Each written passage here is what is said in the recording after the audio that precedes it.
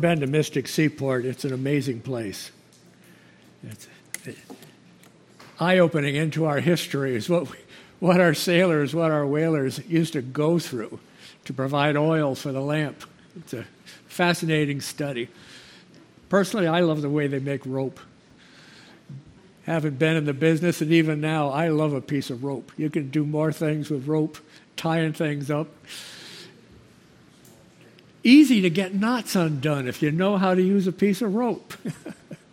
So if you want to go take advantage of it. Prayer request. For the next, I guess actually a couple months through probably September, Pastor Dave is going to be focusing on his PhD work.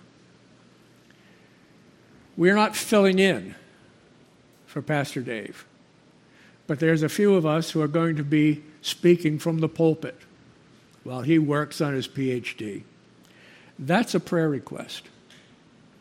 I hope in your daily life, Pastor Dave, in his messages from the pulpit, is a part of your prayer life and a recognition of the necessity of him preaching, teaching the Word of God that we should grow.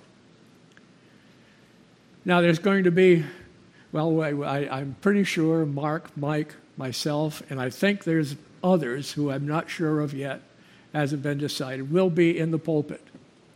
We need your prayers. You need to pray for us that you will be benefited by what the Lord gives us. If you were asked, next Sunday I would like you to fill pulpit supply, what immediately comes into you? No, I can't.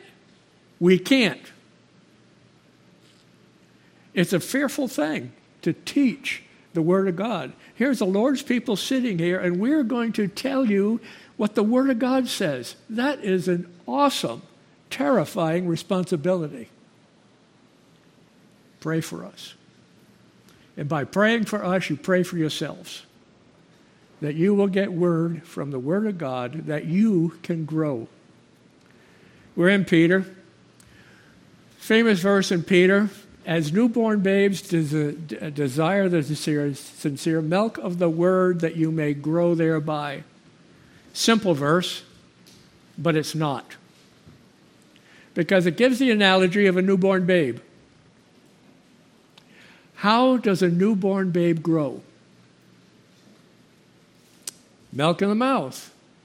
That's not the end of it. If you know newborn babes, a lot of them can't keep the milk down. They cannot digest. And therefore, adjustments. We have formulas. We have all kinds of ways to help the baby digest the food taken in. For us as believers, the Word in our ear does nothing for growth. The Word in our ear, meditated on, thought on, and applied to an area of our life that we make a change, conforming ourselves to Christ, that's growth. Hearing is not growth.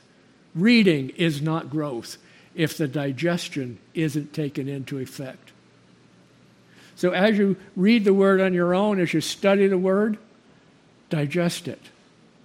And if it doesn't have an effect on your life, it's not digested yet. Another time maybe, in the Lord's time. But it is important that we work to understand the Word of the Lord, that we can conform to it. So pray for us. This isn't a light thing that those of us who are be speaking to us do this. It's a scary thing. And so pray for us. Father, it is not our ability to give understanding to the Word of God. It's your ability to teach us, and it's the work of your Holy Spirit to give understanding. So I pray that these days will not be considered not as important as any other. For every time we focus on your Word, it is you we are focusing on. It is your revelation for us to understand. Give us that understanding and the grace to apply it to our lives. Glorify yourself this morning, for we ask it in Jesus' name. We are in 1 Peter. in this section of 1 Peter, in chapter 3, starting in chapter 2, we had an example from Christ. Last time that we spoke about Peter, in verse 21, "For you have been called for this purpose, because Christ also suffered for you, leaving you an example that you should follow in his steps." Notice, the example requires an action.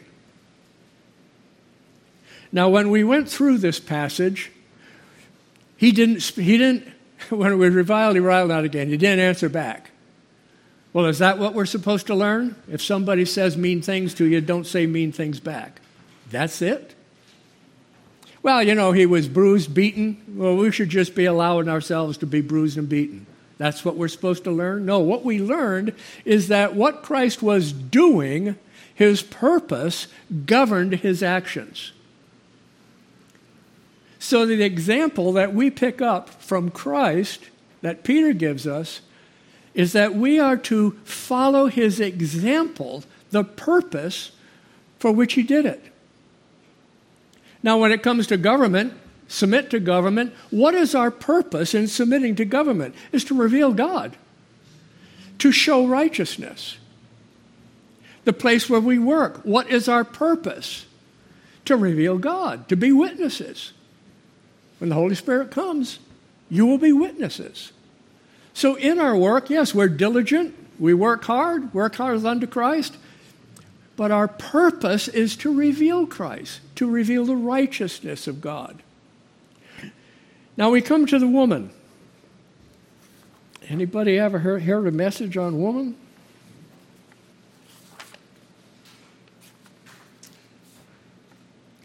In chapter 3, verse 1. "In the same way, just like Christ submitted to his purpose, woman, submit to your own husband." That's it. Do what you're told. That's it. That's all we're supposed to learn.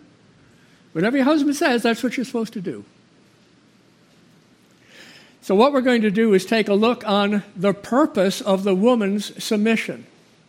Why? Why should she be subject to her husband?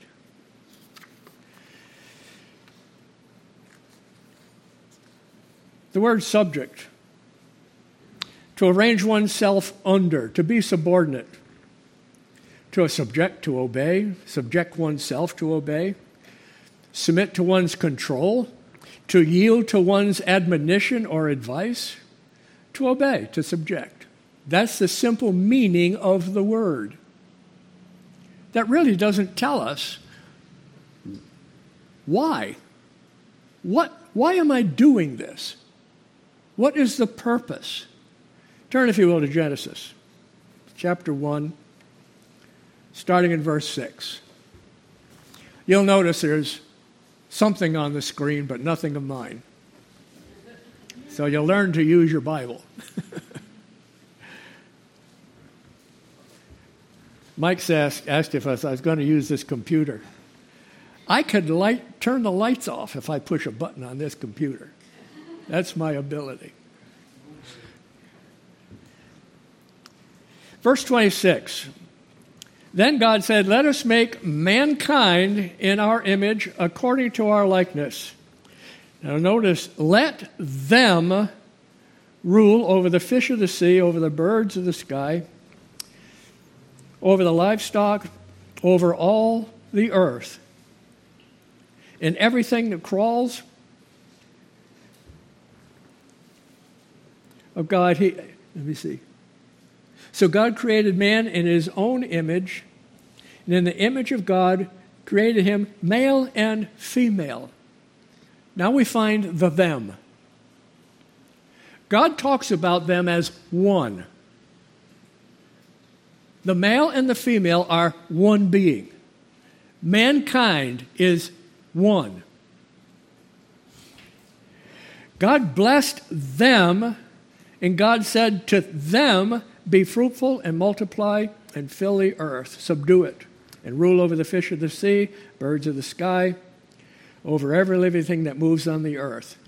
So them have a responsibility under God to perform. Get that. Them, the man and the woman, have a responsibility under God to perform what he commanded them to do. God said, behold, I've given every plant yield. Well, we won't go there. Verse 20, chapter 2, verse 18. Genesis 2, verse 18. Then God said, it's not good for man. Now we're getting behind the scenes here. It's not good for man to be alone. I will make him a helper suitable for him. Now we find the man, it's not good for him to be alone. This suitable helper completes him. It's not good for him to be alone. He needs a helper, somebody with him to minister what God, remember, they are going to minister over what God commanded them to do. She is going to help him do that. She is a helper. Down in verse 20, the man gave name to livestock, birds of the sky, animals of the field. Adam, but for Adam there was found no helper suitable for him. So the Lord caused a deep sleep to come upon Adam, and the Lord took out of him his rib, closed up the wound, verse 22, and the Lord gave fashion unto the woman's which he had taken from the man. And he brought her to the man, and the man said, this is bone of my bone. Catch this. Every living thing at this point was made of the dust of the earth. Adam was made of the dust of the earth. Everything else was made of the dust of the earth. The woman was made from Adam. Therefore, he says, her bones are my bones. Her flesh comes from my flesh. We're one. They're not separate. They are unique.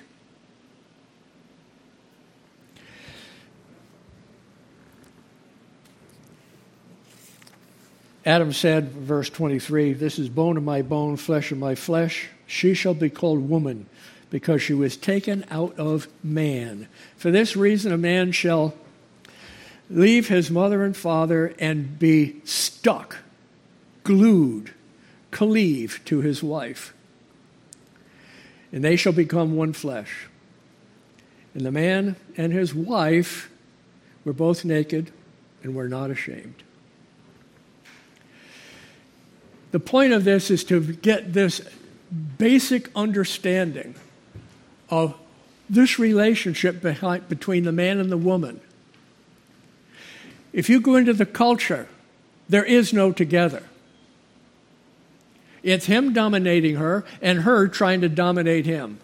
You want to deal with the politics, the placards, the sign? That constant battle between... I heard it reported of a woman who was talking to a friend and said, well, you know, if your husband was disabled, so on and so forth, what would you do? She said, I'd leave him in a minute. That's the mindset of our young people out there. Well, what if he did? Forget that. He's gone, or I'm gone. I'm not going to put up with that blank, blank, blank for a minute. She wants her career separate from him. That is the current culture we are living in. Those people are coming into the church as new believers. That culture that's out there needs to be the light of reality. Biblical reality needs to shine into that. And I'll guarantee you there will be resistance. I used to be on Facebook a little bit more, and a situation came up, and I answered from a biblical point of view, and the women, Christian women, slaughtered me. Keep in mind, that mindset is coming into the church as new believers. This foundational truth, as the older women teach the younger, this foundational truth must be understood, supporting everything afterward. You'll notice Peter doesn't deal with all the stuff. He's not specific. He's just laying a foundation. Wives, submit to be subject to your own husbands. We're seeing why, not how. We're seeing why we submit to the husbands. The second part that we see is that she is a what? Helper. This defines her role. This defines her part of the one. Now, as you sit there and we understand there's me. There's the flesh part of it, but there's the thinking. There's the thought part of it. My hand helps me accomplish things. My legs, even the borrowed one, help me accomplish things. The wife, as the one with the husband, helps him accomplish God's will. It's not her will, it's God's will. We must get this understood that when we talk about husband-wife relationships, we are not talking about who vacuums, who takes the rubbish out. If that's where you're at, forget about it. You do not understand your place as a husband and wife. The husband and wife are to serve God, and each of them have their responsibilities. Often, you'll notice Peter doesn't use the word of authority. We interject authority, but Peter doesn't use the word. Authority means simply you are responsible to carry out God's will. Authority isn't independent of anybody. Authority, as Pastor's been bringing out in government, authority is the responsibility to carry out God's will.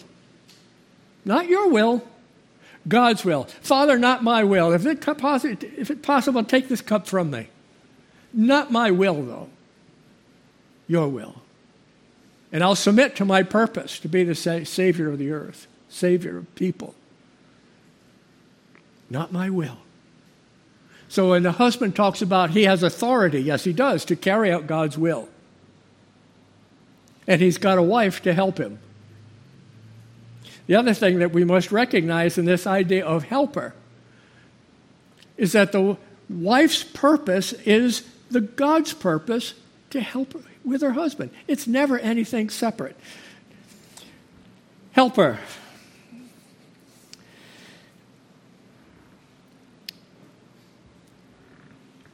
In 2:28, the word there, Genesis 2:18. Then Yahweh said, "It is not good for man to be alone. I will make him a suitable ezer." That's the Hebrew word, ezer, helper. So God created woman to be an ezer, helper to man.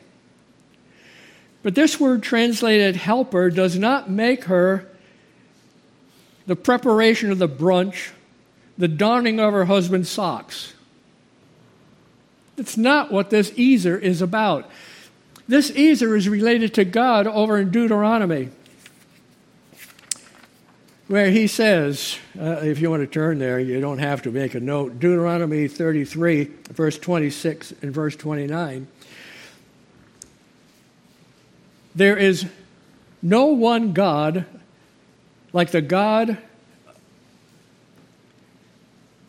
of Jeshurun, which is an affectionate term for Israel, for the upright ones, who rides across the heavens to help his people, and on the clouds in his majesty.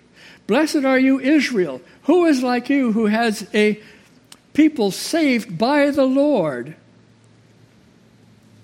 He is your shield and helper, your glorious sword. Your enemies will cower before you, and you will tread over them. God associates himself as a helper. It is not a demeaning position. It's a divine, glorious position. to be an easer, a helper.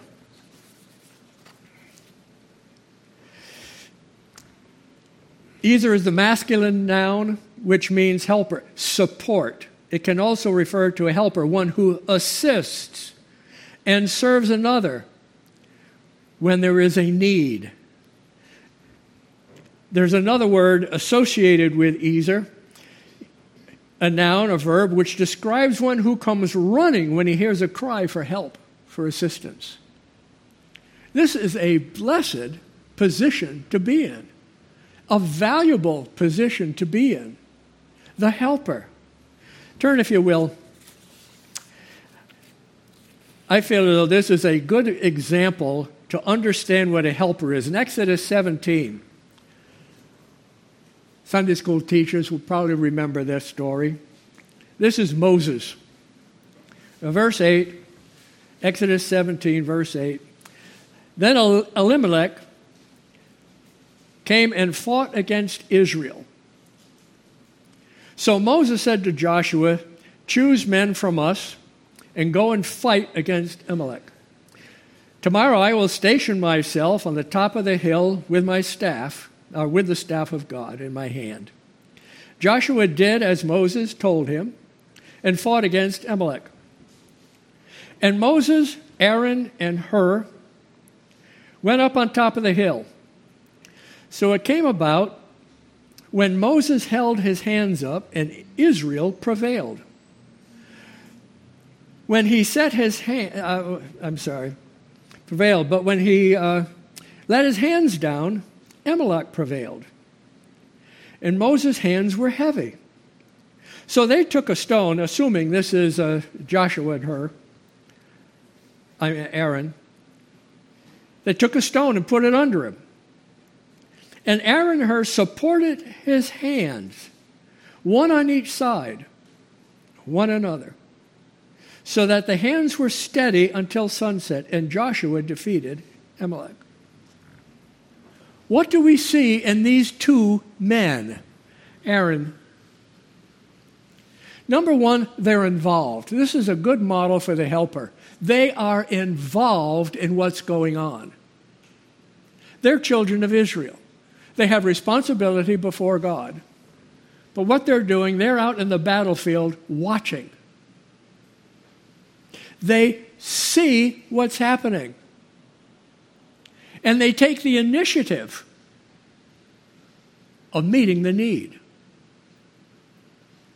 This is to give us an understanding of this helper.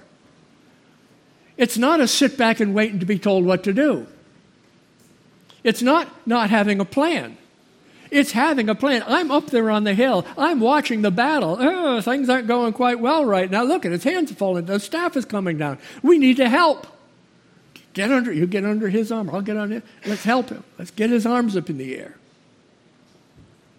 These men are willing to get involved. You see, in the idea of the helper, the woman, she's not off doing her thing. She's involved in what her husband is doing, serving the Lord together. This is a foundational truth that we must understand as believing women and men, what God wants us to do and to be.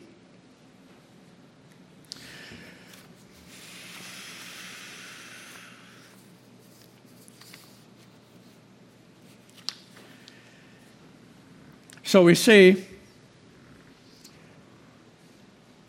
have a good idea of foundational truth when Peter says, "Wives, be subject to your own husbands," what she's there for, what her subjection is all about. Now we have a unique situation. If we finish out the verse, back in Peter 3:1, "Be subject to your own husbands, so that if any of them are disobedient to the word, they may be won over without the word by the behavior of the wives." Peter's building on a foundation now. We know what now this subjection is all about. In this particular case, this subjection is for the benefit of her husband. Now we have a problem. If you've studied this, if you've read any commentaries, so on and so forth, you have been told that this is an unsaved man. This is how you get your unsaved husband saved.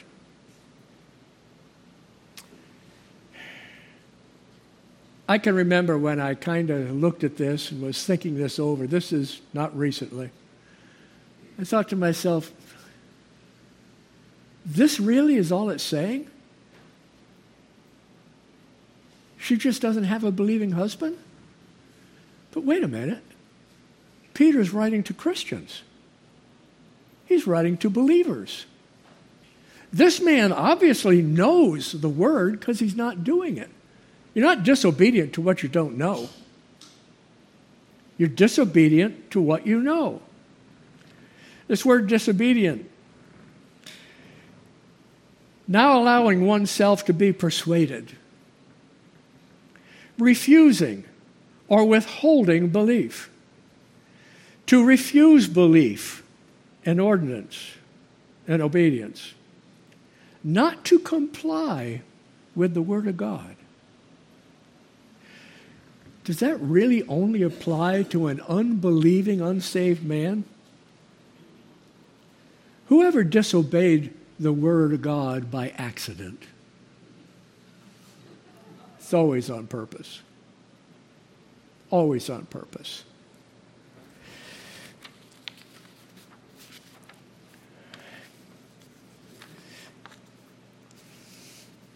I want to show you something. Look down further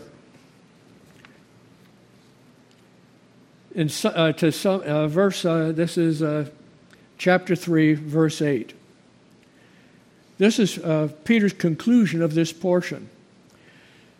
To sum up, all of you be, now look at this, harmonious, sympathetic, loving, compassionate, humble, not returning evil for evil or insult for insult, but give a blessing instead. For you were called for this very purpose, that you would inherit a blessing. For the one who desires life, to love and see good days, must keep his tongue from evil and his lips from speaking deceit. He must turn away from evil and do good. He must seek peace and pursue it. 13, direct commands. Do you suppose if you're not doing that, you're in disobedience to the Word of God? I think there's a strong argument. Yes, this passage can also include an unbelieving man, but I think the focus is on the believer. The man who is not taking his proper role under God and submitting to Him. So what's the wife to do? Back to verse 1. How do you win our thoughts? How do you convince him? How do you win him over? It's not, according to this passage, by nagging on him. Remember, it's not the wife's place to nag on him, to lead. It's the wife's place to help him. What does this help look like from Peter? They will be won by the behavior of the wife, as they, verse 2, as they observe your pure and respectful behavior. Your adornment must not be the external, the braiding of the hair, gold rings, jewelry, putting on of apparel, but must, now here's the kicker, must be the hidden person of the heart with an imperishable quality of gentleness, a gentle and quiet spirit, which is precious in the sight of God. She, while he isn't, she is still serving God. She is still walking with the Lord. She's doing what he isn't. If they were together serving the Lord and now he's got this area of his life where he is not obedient to the Word of God, she is still obedient to the Word of God. Paul hits on this with Timothy. If you want to make a note of it or turn there. 1 Timothy chapter 2, verse 8. listen to the familiarity. Therefore, I want men in every place to pray, lifting up holy hands without anger and dispute. Likewise, just like the men here, I want women to adorn themselves with proper clothing, modesty, discreetly, not with braided hair, not with gold or apparel or expensive apparel, but rather by means of good works. Is this proper for women claiming godliness? Peter and Paul are talking about the same thing. The woman is a woman following after God. It's inevitable when you get to a passage like this, women say, well, what about women working? We want to go in all those places. Very general, a woman can do anything she wants as long as she's doing this. The binding isn't on what she can't do. The binding is on what she's supposed to do. And if she can go off and be a businesswoman and still be this, you say, well, I don't know. Well, we don't have to know. That's between her, him, and God. That's not for us to judge. My point being, this is the foundation. This is everything. That the woman serve God, helping her husband. How does her quietness serving God help? It's a testimony. I'm not going to church. You know who's preaching tomorrow? I'm not going. Well, honey, I'm going. He doesn't say for her not to. Honey, I'm going. Because this is what we're supposed to do. You don't have to say it. He knows you're supposed to do it. He knows the word. He knows what she's doing is right, and he isn't doing what is right. Trust the Lord in this. He says the testimony of the believing wife is effective in the heart of the unbelieving, disobedient husband. You can put your faith in this. You can have hope in this, that he's going to come around. She has won. What did she win? She wins the partnership, the fellowship with her husband as they serve the Lord. She just didn't win a guy. Well, he doesn't go out drinking anymore. He stays up. No. She has won fellowship with her brother in Christ, her husband. Heirs together of the grace of God. That's been put back together when he comes out of his disobedience. In this way, verse 5, for in this way the holy women in former times hoped in God. Also used to adorn themselves, just as we find out, in being subject to their own husbands. Same subjection we've been talking about. Just as Sarah obeyed Abraham, calling him Lord. Sarah obeyed Abraham. Now, you all know that when you go to the Old Testament, you can't find where she called Abraham Lord. So what are we talking about?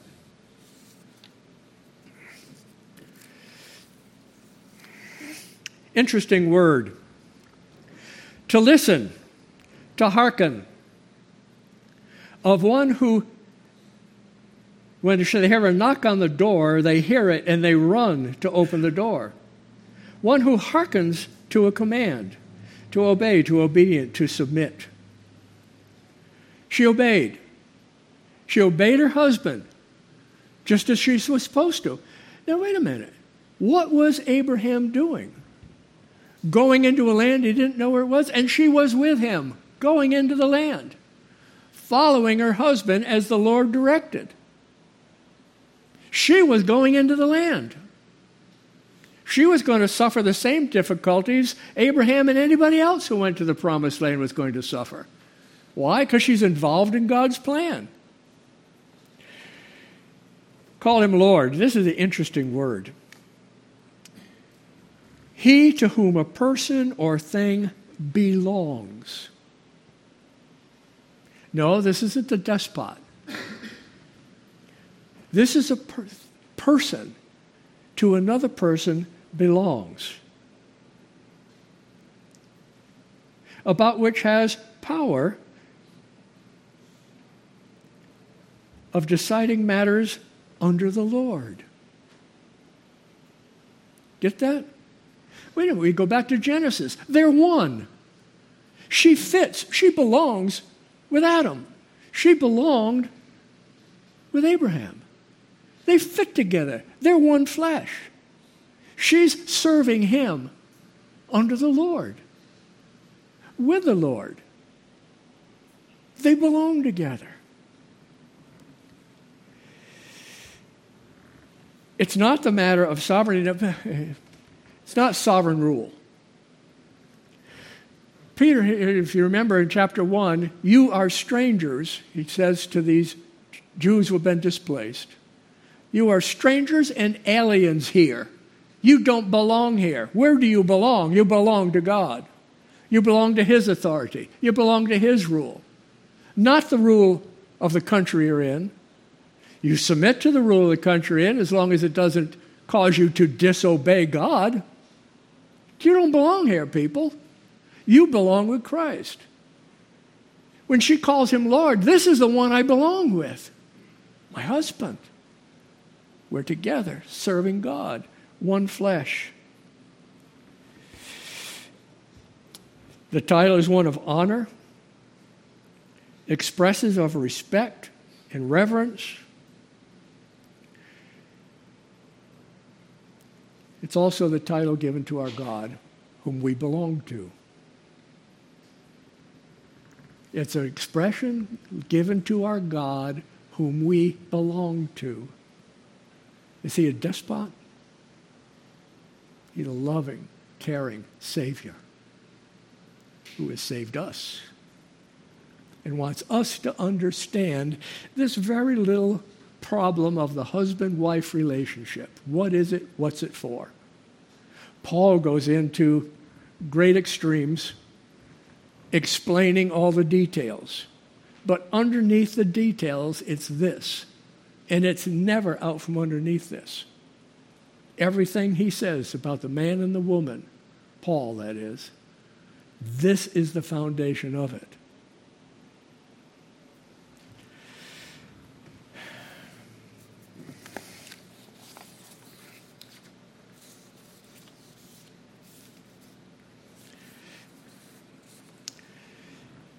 Sarah obeyed Abraham, verse 6, calling him Lord, to whom you have become her children, when you do what is good and do not fear any intimidation.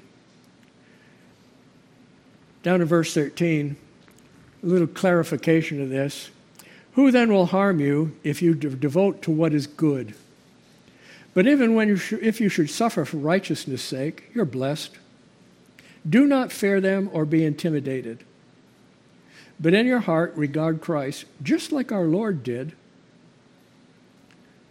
ready at any time to give a defense to anyone who asks you the reason of that's hope in you. Sarah serving under her husband, not afraid, not intimidated by anyone to serve him, serving him. And that's what we are supposed to do as women of the church in this day and age. Don't be afraid to serve your husband. Don't be afraid what society says about you. You will be intimidated. You will be called names. You'll be made fun of. You'll be mocked. Don't be afraid of the intimidation. Trust yourself to the Lord just like Christ did.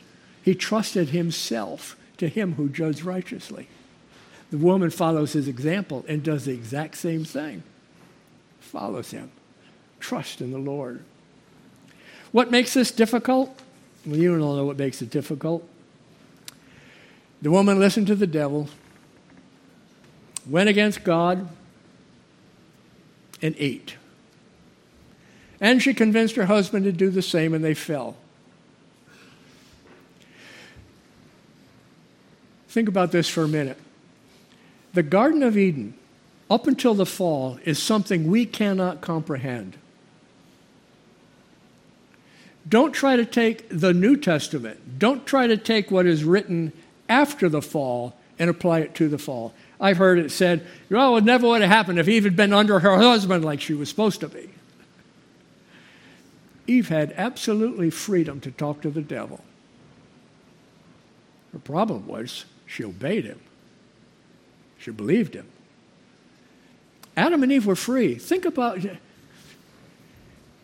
After they realized they were naked, Adam and Eve were carrying on as human adults carry on in front of God with no fear or shame because there wasn't any.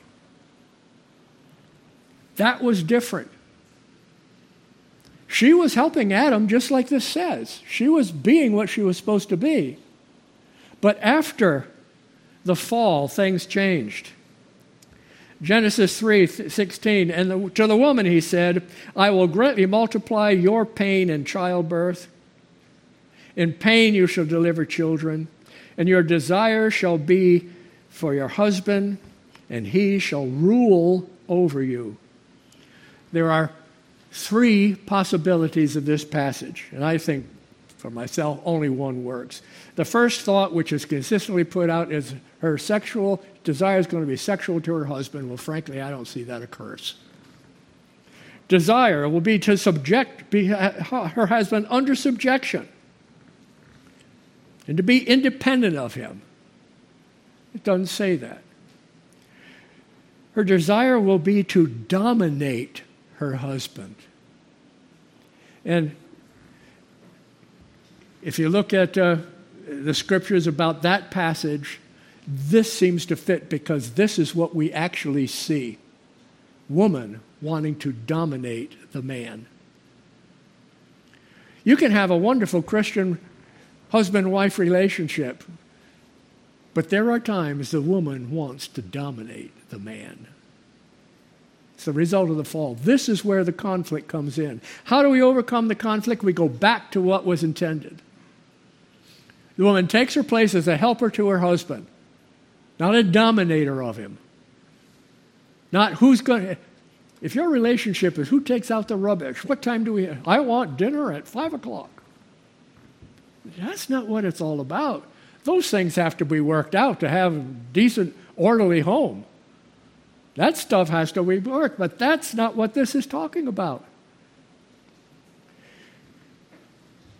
If the husband is called by the Lord, if the husband believes he should serve in a particular area for the Lord's people, and that's going to take him out of the home, the wife is there to support him. But wait a minute, I'm going to have to, and that means I'm going to have to, That's right, you're going to need to take up the slack and support the Lord's work in your husband, and you will be a part of the Lord's work by taking up what is necessary so that he can do it. You have a part in the Lord's work. When you pray for Pastor Dave in the pulpit, when you pray for Mike, Mark, myself, and whoever else, you are helping yourself. You're blessing yourself, and you're blessing God. It's all being part of God's work.